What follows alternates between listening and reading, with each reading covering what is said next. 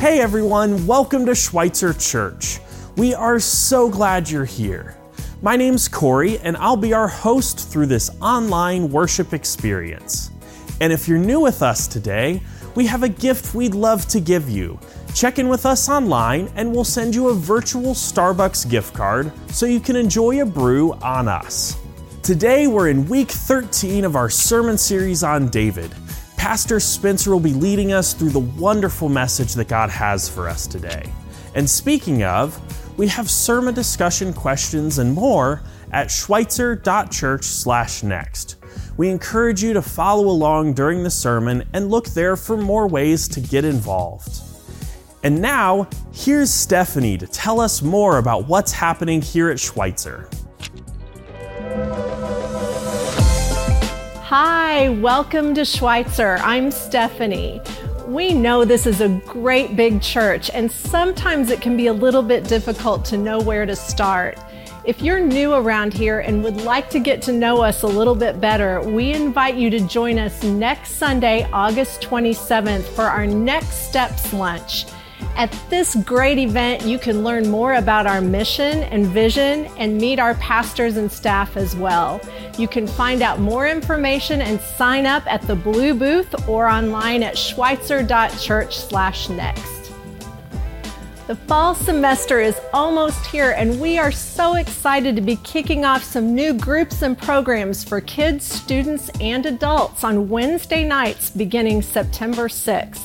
And to make midweek even easier for your family, you can pre-register for a Chick-fil-A meal to be offered in Memorial Hall from 5:15 to 6:15. You can find out more, sign up for a class, and pre-register for your sandwich online at schweitzer.church/Wednesdays. Beginning Tuesday, September 12th, we are launching Alpha. This is a place where you can explore your faith, ask tough questions, and more. It is great for people who are new to faith or just have some questions they'd like to have answered. You can find out more about all our groups and classes at schweitzer.church/groups. This year, we are celebrating with Flourish CDC the 20th anniversary of the food pantry. A few weeks ago, we left you in suspense, asking you to save the date for September 30th. On this day, we will be celebrating big the history of the food pantry, and we'll also have a special guest. Take a look.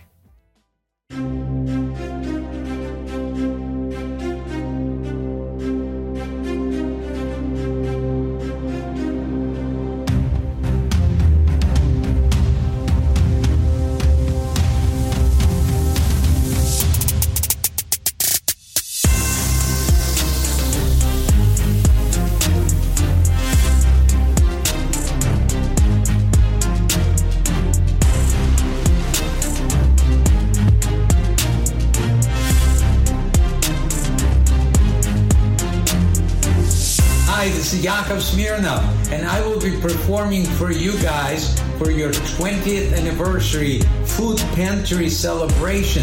It's going to be a wonderful night, and you're going to laugh your yak off. What a country, what a pantry. Thanks, Yakov. Tickets are on sale today at the Flourish table in the Fellowship Center. Be sure to pick yours up today. One last thing, on Friday, August 25th, we'll be having an outdoor movie night behind the Student Center. Starting at around 8 p.m. at dusk, we'll be showing the new Little Mermaid movie, and we'll have free popcorn and snacks. There's no cost for this event, but it really does help us if you can sign up ahead of time. You can do that for yourself, family, and friends at the Blue Booth or by going to schweitzer.church/kids. Thank you so much for joining us this morning. Let's continue with worship. Thanks, Stephanie. Just as a reminder, you can sign up for any or all of these events at schweitzer.church/next. If you're worshiping with us live today, we'd encourage you to join us in the chat. Say hi to your friends, give us your insights, and if you're in need of prayer, click the prayer button and someone will be right with you. Now, let's continue in worship.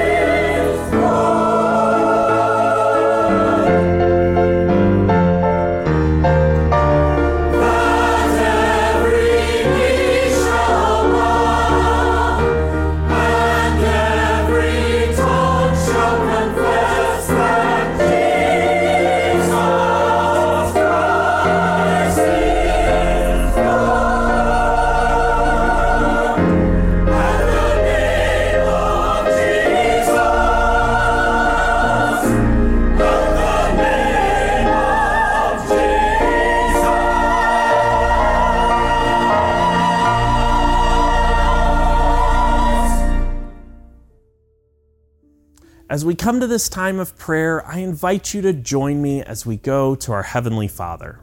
Let's pray. Father God, I thank you for the gift of worship and this gift of fellowship and community that you've given to us, that we're surrounded by other people who can support us and who are there for us and who can pray with us. And God, I thank you that in the midst of any situation in life, the discouraging ones and the joyful ones, that you are there for us, that you're with us and care for us. And so God, I just pray that no matter who's here with us today, whether they're in a good situation or a bad situation, I pray peace for them. I pray that you just give them strength and shower your love over them and help them to know that you are in the midst of whatever they're going through.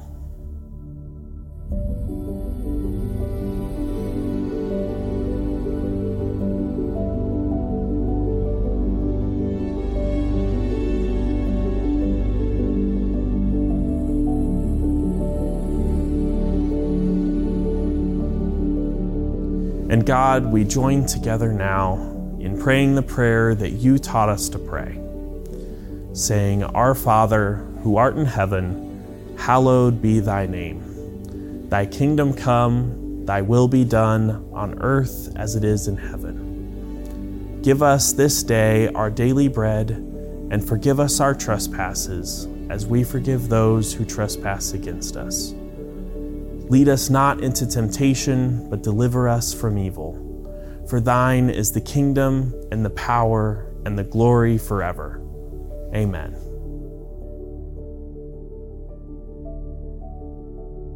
As we come to this time of offering, I want to invite you to find your community. A great way to do this is by joining a group or class. And I'm excited to share that we have tons of new groups and classes beginning this fall. We have a group for everyone. And it's because of your generosity that ministries like this can happen at Schweitzer and in our community. As a reminder, you can continue to give by going to schweitzer.church/give or by using our mobile Church Center app. Thank you so much for your generosity. And now, here's Pastor Spencer with week 13 of our sermon series on David.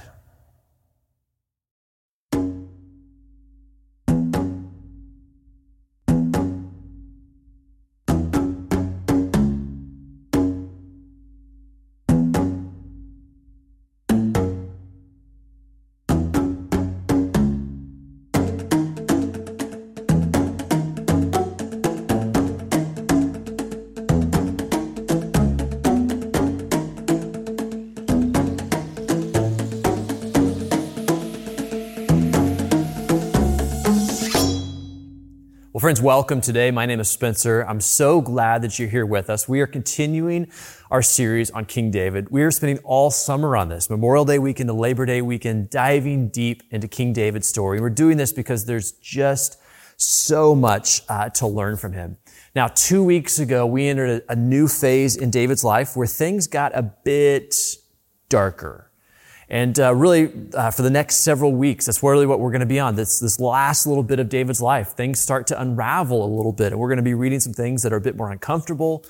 They're darker. They're a bit more disturbing as we go through towards the end of his life. And last week in particular, and this week are tied so closely together. In fact, last week we ended on a cliffhanger as we didn't resolve the story, because this week is going to be part 2 of that. And it was a dark week as we read through this story of incredible family dysfunction that was taking place in David's life. And what we saw last week is that David is an incredible leader until it comes to his own family, that is. When it comes to his own family, he fails to lead. He's so passive. It introduces all kinds of family dysfunction. And as the old saying goes, one thing leads to another, and this family dysfunction leads to a civil war, a rebellion from David's oldest son. His name is Absalom, as he seeks to take his father out of the picture and to usurp his father's authority. And so this is where we're taking place. That's where we left off last week, was this dysfunction in this family leading to war. So if you think your family's dysfunctional, every family is, but if you think your family's dysfunctional, go read the Bible. There's all kinds of dysfunction in families in the Bible. So this is where we're at today. David has been forced to shamefully leave Jerusalem, to flee from his son Absalom as this war is getting going. And we're going to pick up right there that David's been forced to leave. 2 Samuel chapter 18, verse 1. Here's how it goes. It says, David mustered the men who were with him and appointed over them commanders of thousands and commanders of hundreds. Verse 2, David sent out his troops. And it's like, there he is. We've been missing this guy. David's back. He's doing what he does best. He's organizing his men. He's gearing up for battle. This is what David does best. Now, he pulls his generals aside and he has a conversation with them, and he tells them this. This is verse 5. He says, be gentle with the young man Absalom for my sake. Absalom is his son who's leading this rebellion. And it turns out that not just the generals heard David say this, everyone heard David say this. And so verse 6, we keep reading here, David's army marched out of the city to fight Israel. And the battle took place in the forest of Ephraim. And there Israel's troops were routed by David's men. And the casualties that day were great, 20,000 men. The battle spread out over the whole countryside, and the forest swallowed up more men that day than the sword. So right off the bat, just a few verses, there's one battle, the civil war is done, there's resolution, but Absalom is still out there. So we keep reading, go down to verse 9. It says, now Absalom happened to meet David's men. He was riding his mule, and as the mule went under the thick branches of a large oak, Absalom's hair got caught in the tree, and he was left hanging in midair, while the mule he was riding kept on going. Now, earlier in the story, we didn't read this, but there was a part of Absalom's description in 2 Samuel 14, so we talked about this last week, where it describes how one of the ways Absalom is well known is for his hair. This is like a point of his vanity, was his hair. And so his vanity here becomes his downfall. Common story. Verse 10. When one of the men saw what had happened, he told Joab, I just saw Absalom hanging in an oak tree. Joab, who's the general, he said to the man who had told him this, wait, you saw him? Why didn't you strike him to the ground right there? Then I would have had to give you 10 shekels of silver and a warrior's belt. Verse 12, but the man replied, even if 1,000 shekels were weighed out into my hands, I would not lay a hand on the king's son. In our hearing, the king commanded you and Abishai and Ittai, that is the three generals, protect the young man Absalom for my sake. Verse 14, Joab said, I'm not going to wait like this for you. So he took 3 javelins in his hand and plunged them into Absalom's heart while Absalom was still alive in the oak tree. And 10 of Joab's armor bearers surrounded Absalom, struck him, and killed him. Then Joab sounded the trumpet, and the troops stopped pursuing Israel, for Joab halted them. They took Absalom, threw him into a big pit in the forest, and piled up a large heap of rocks over him. Meanwhile, all the Israelites fled to their homes. The civil war is over. The rebellion's been dealt with. The king's son is dead. And imagine what this feels like now for David. When he hears the news, here's what happens. This is verse 33. The king was shaken. He went up to the room over the gateway and wept. And as he went, he said, "Oh, my son Absalom, my son Absalom, if only I had died instead of you, O Absalom, my son, my son." Joab was told, "The king is weeping and mourning for Absalom." And for the whole army, the victory that day was turned into mourning, because on that day the troops heard it, said, "The king is grieving for his son." The men stole into the city that day as men steal in who are ashamed when they flee from battle. The king covered his face and cried aloud, "Oh, my son Absalom, oh, Absalom, my son, my son." Now, if you read through the Bible, this is really one of the most profound moments of grief that you see in all of the pages of Scripture. And maybe it's just me, but it's hard to wrap my mind around just what David must be feeling right now, because this has to be just incredibly complicated. On one hand, the enemy has been defeated, but on the other hand, the enemy was his son. On one hand, right, the war, the threat of war and all that it brings, the destruction and the death of so many people, like the threat of war is over. But on the other hand, that threat was his own son. So on one hand, the kingdom has been saved and has been saved from a terrible ruler. But on the other hand, that terrible ruler, the threat was his son, Absalom. Like how complicated must this be? In Eugene Peterson's commentary on 2 Samuel, he describes David's lament here as this. I want to quote this to you. He says, quote, "This is a tangle of love and hate, righteousness and sin, good and evil." And he says this tangle comes to a head in Absalom. What a great word to describe what David is going through here. It's a tangle. David is all tangled up. Now, this reminds me of something David wrote in the Psalms, the prayer journal of David, the longest book of the Bible. Psalm 31 doesn't specifically mention that this was written by Absalom, but as I read it, I can't imagine that it wasn't because it sounds like it. We're not going to read the whole thing here because it's pretty long, but I want you to hear, as we read just a few verses here, of this tangle that David finds himself in as he's all tangled up with these emotions. Psalm 31, here's verse 1. It says, "In you, Lord, I have taken refuge. Let me never be put to shame. Deliver me in your righteousness. Turn your ear to me. Come quickly to my rescue. Be my rock of refuge, a strong fortress to save me. Since you are my rock and my fortress, for the sake of your name, lead and guide me." And I want you to notice those words we just read there, like words like refuge, deliver, rescue, fortress. There's just like this pile up of words that all kind of mean the same thing.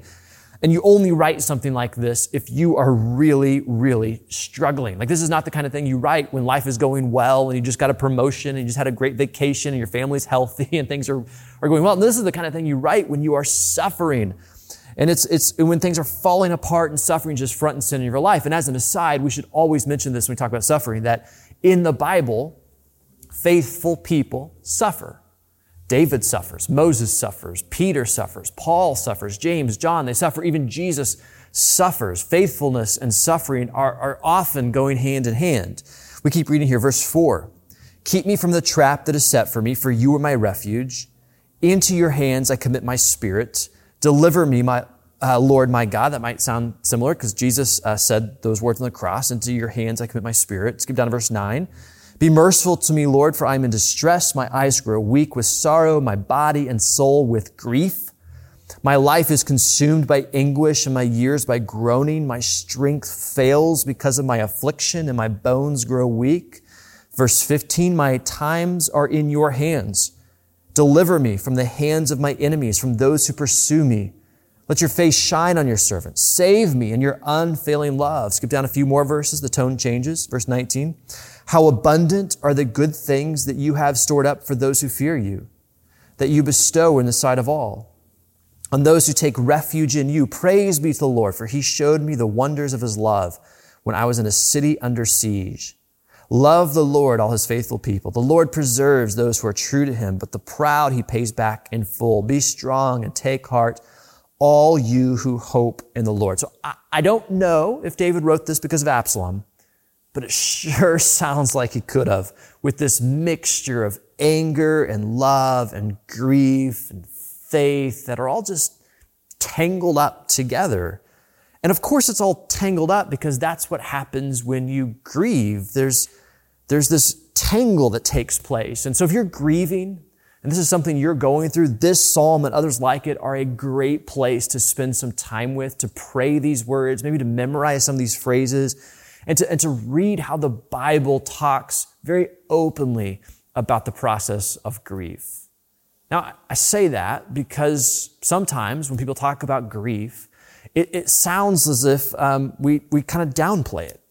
I mean, I think about the stages of grief and how sometimes we talk about the stages of grief. It almost sounds, when you hear people talk, like we should just move right through the stages of grief, just one after the other. We just need to go through and go from the denial to the anger, to the bargaining, to the depression, to the acceptance, and just kind of move through it as if it's a linear process. But as we look here with David and we see how grief was working in his life, what we really see is it's not a linear process. It's much more this tangle of emotions that we find ourselves with. I've done this work long enough to also know that for Christians, this is a very hard thing to understand. Because as Christians, sometimes we think that grief is not something that you should feel if you're a person of hope.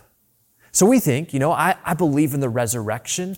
I believe that in the end, that there will be no more crying or mourning or grieving or pain like this revelation, because the old order of things will pass away. I have this hope in the victory of Jesus. And so we think, because I believe in the resurrection, the empty tomb, the victorious return of Christ, why would I grieve? Why would I be sad? And so sometimes Christians have this thought that because I believe in Christ and his victory, that I shouldn't experience grief. But here's the thing. Even people who know how it all ends, who have hope in Christ and his victory, we still grieve. I mean, even Jesus himself grieved. So we looked at one of the most profound passages in the Bible on grief with David and Absalom. Let's go look at another one. And let's go to John chapter 11, and let me show you how Jesus himself grieved. John chapter 11, we'll start in verse 1. It says this, "Now a man named Lazarus was sick. He was from Bethany, the village of Mary and her sister Martha." Verse 3, "So the sisters sent word to Jesus, 'Lord, the one you love is sick.'" Jesus and Lazarus, this family, they're really tight. When Jesus heard this, Jesus said, "This sickness will not end in death. No, it is for God's glory, so that God's Son may be glorified through it." That's really important. Jesus knows the outcome. We're going to return to this in a few minutes. Verse 5, "Now Jesus loved Martha and her sister and Lazarus." These are people he's really tight with. Now, as you keep reading here, Jesus hears this news that Lazarus is sick, and his response to this is that he waits. He stays where he is for 4 more days. And there's no explanation, no reason is given in the Bible for why he does this. I don't know why he does it. There's all kinds of theories out there about why he waits. I don't find really any of them all that convincing. But what I do know is he waits. And while he waits, in the meantime, Lazarus dies. Now, as is custom in this time frame, all these people come together from different places to mourn with the sisters, to mourn with Lazarus' family. And this custom is a very different thing than we experience today. I mean, for us today, you might go to someone's funeral and for an hour or so, maybe go to the visitation, maybe you do the graveside and you go and experience that. You sit with them for a little while. But in those days, in Jesus' days, it wasn't just an hour or so that you gave for the funeral. This was like days that you would commit to coming together, to grieve together, to mourn together. And there's just a profound difference in how grief worked in this time frame versus how it works in our world today. Because today, when we grieve in private. We grieve in, behind closed doors. We grieve as if there's something wrong with us when we do this, and so we keep people away from us and when we grieve. And this is why I think people will sometimes try to cheer us up when we are grieving, and so will try to make us feel better. And there's all the kinds of things people say when someone they love or someone they care about is grieving. You might hear some pithy kinds of comments like everything happens for a reason, or someone might say this one. This is a classic. Someone dies and someone's experiencing that loss. They might say, God just needed another angel, which is just terrible theology. Or one time I heard this overheard this when a woman lost her husband. Someone else told her, this new widow, she was told, well, now you'll be able to have ministry with widows. It's like, oh my goodness. Like, I know we have good intentions when we say these kinds of things, but just let me give you a little piece of friendly advice. Stop talking. Don't say these things. It's not helpful. This isn't helpful. And I wonder why we do this. I wonder, what is it that makes us want to cheer people up and not join with them in the grief? What is it about this? And I don't know what it is. Why is it that we have such an uncomfortable, profound uncomfortableness when it comes to death as Americans? I don't know. I've got some theories. One of my theories is this, that as a society, as we've moved into more and more of a scientific worldview and a materialistic lens of the world, that we only think what is real is what we can see and taste and touch, that as we've done this, we've lost connection with our soul and the part of us that lives forever. We've lost this. And one of my other theories about this uncomfortableness with grief is that as modern folks, we sometimes worship at this idol of comfort, and grief is profoundly uncomfortable. And so we try to get away from it because it's such an uncomfortable thing. In Jesus' day, it was very different. People would come together. They didn't grieve behind closed doors. There's no need to say pithy kinds of things because our grief was out there and the grief was shared. And so people would stay for days to come together to mourn, to share in this together. And so when it comes to grief, I've heard it said before, and I think this is true, that really there's only two approaches we can take. One approach is that we can do like these people do in the Bible. They experience grief. They go through it. They deal with it. They let it take its course and they experience this with others and they share in this sometimes. They go through this. And so, sometimes as we go through grief, we have to walk through it with others, maybe through therapy or a support group. In our church, we have a ministry called Grief Share. But the other option that some people take when it comes to grief is we just ignore it and we don't deal with it. And we just keep stuffing it down, pretending it's not a thing. And in reality, what then happens is that eventually that grief catches up to us and it destroys us. And as we talk about grief as well, we also have to acknowledge that grief is not just death. It's really this thing that we feel when we encounter all kinds of loss. I was talking recently to someone who was recently retired, and this person said that they didn't realize it, but retirement caused some grief to take place. And that makes sense, because there's a loss of vocation, there's a loss of identity, there's a loss of what I had, and that's really what grief is. So grief comes when there's divorce, comes when there's empty nests. I know that some of you are sending kids to school this year. Grief comes when there's a move, when there's a loss of friends. There's just all kinds of ways that we grieve, it's just when we experience that loss. So you can deal with it, you can experience it, you can walk through it, or you can ignore it. So Jesus shows up to town. Mary and Martha hear that Jesus is there. Martha comes out to greet Jesus, and she's not happy with him.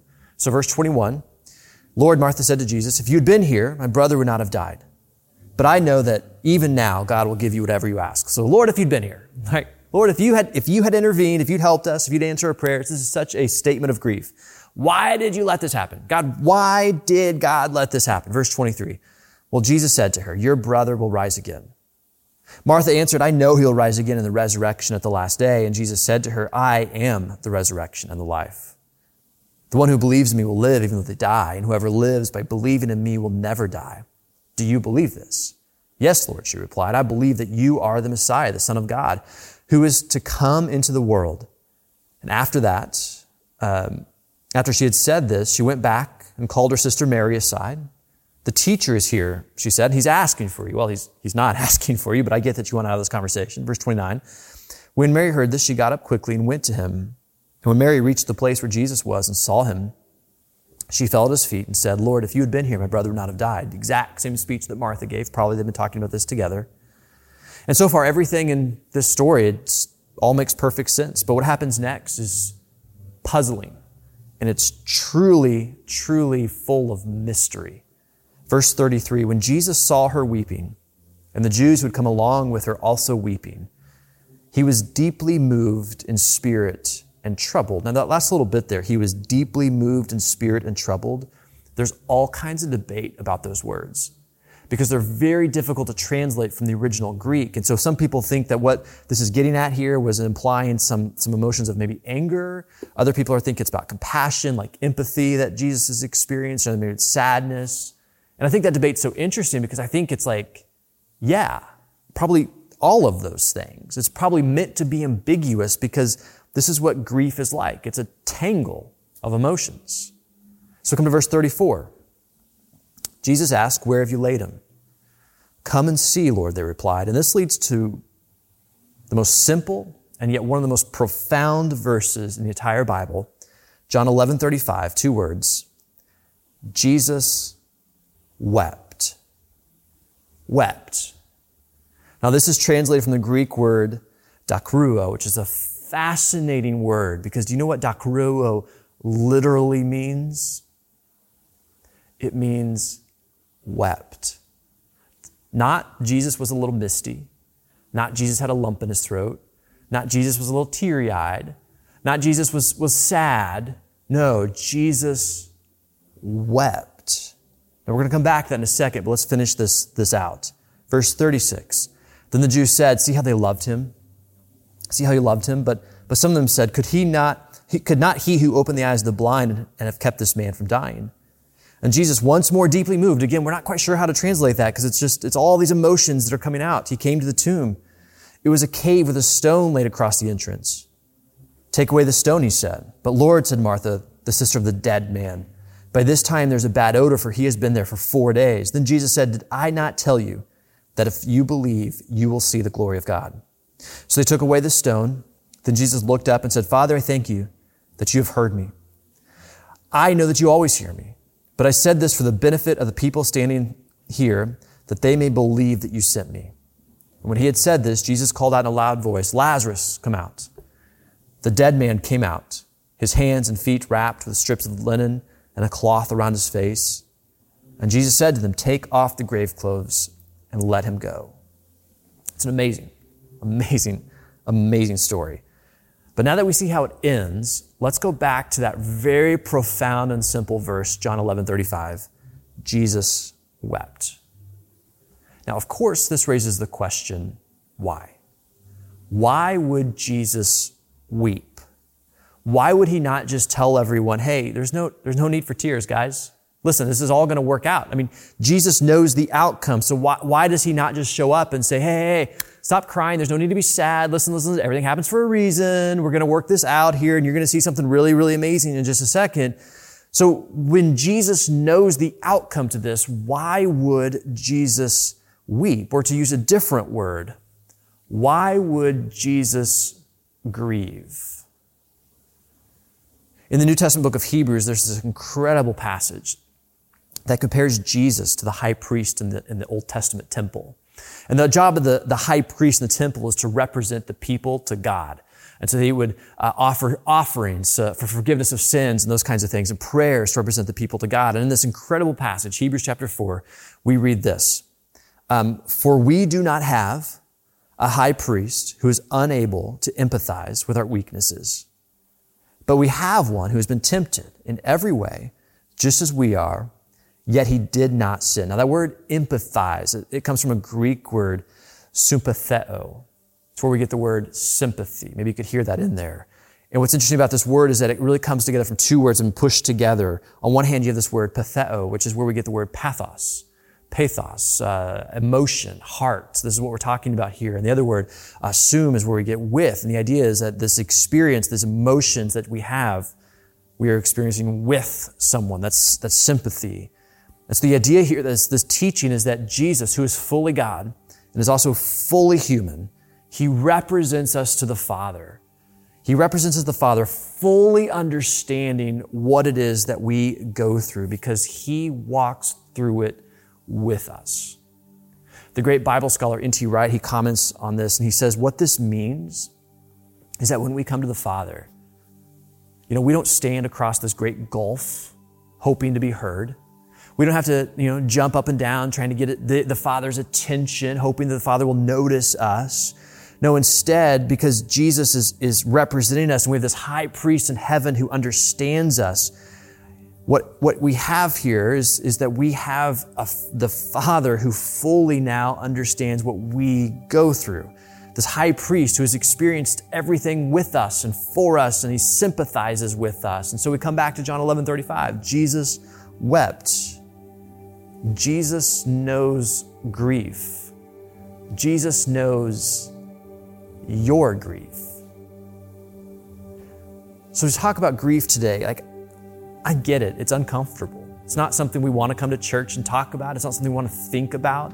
And I also understand that not everyone with us on this Sunday is going to be grieving and going through things, but I do know that all of us will at some point or have at some point. And grief, again, it comes in all kinds of shapes and sizes. It's not just death. It's really all kinds of loss that we experience. And so you may not be grieving because you've lost someone. You may be grieving because the kids are moving out, or because the marriage has ended, or because your vocation has ended, or maybe you've moved. You've lost some friends, or maybe you've lost your health. There's all kinds of things that begin to burn this grief inside of us. And so if this is something that you are going through, because I know there's a fair number of us who are, I just want to offer you a simple word of encouragement today. The Father, your Father in heaven, cares about you. And because there's a high priest representing you, Jesus who sympathizes with you, there is no need to hide. There's no need to ignore it.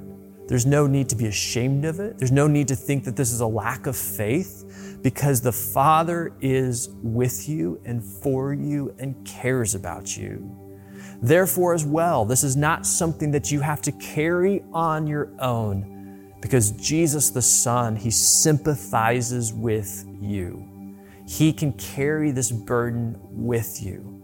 Therefore, we walk forward, we go through the process, and in this tangle of emotions, whether it's from David or as we see with Jesus, we understand that this is what it means to be human, but that the Father, even in our darkness, He cares for us. He cares for you. Let's pray together.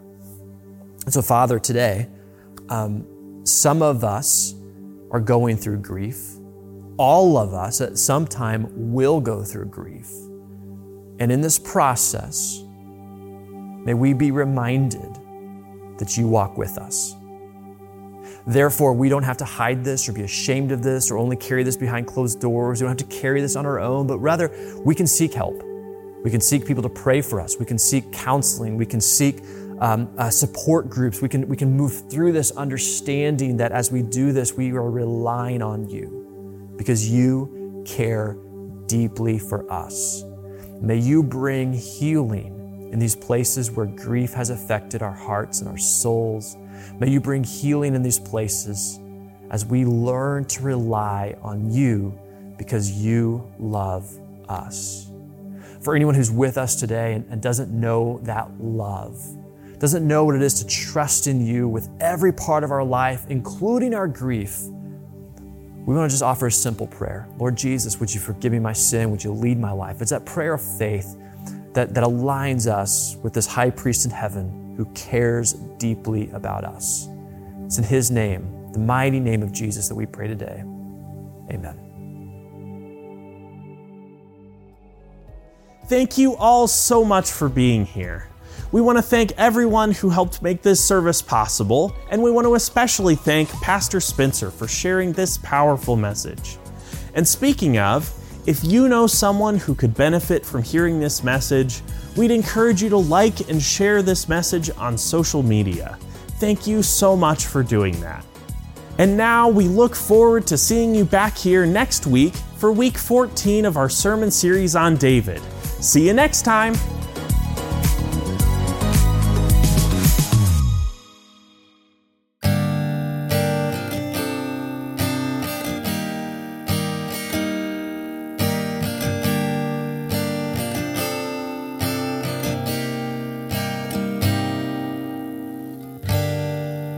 Savior, I come, quiet my soul.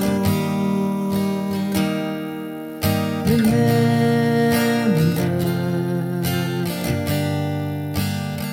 redemption's hill, your blood was spilled, my ransom, everything I once held dear, I count it all as loss. Lead me to the cross where your love poured out. Bring me to my knees, Lord, I lay me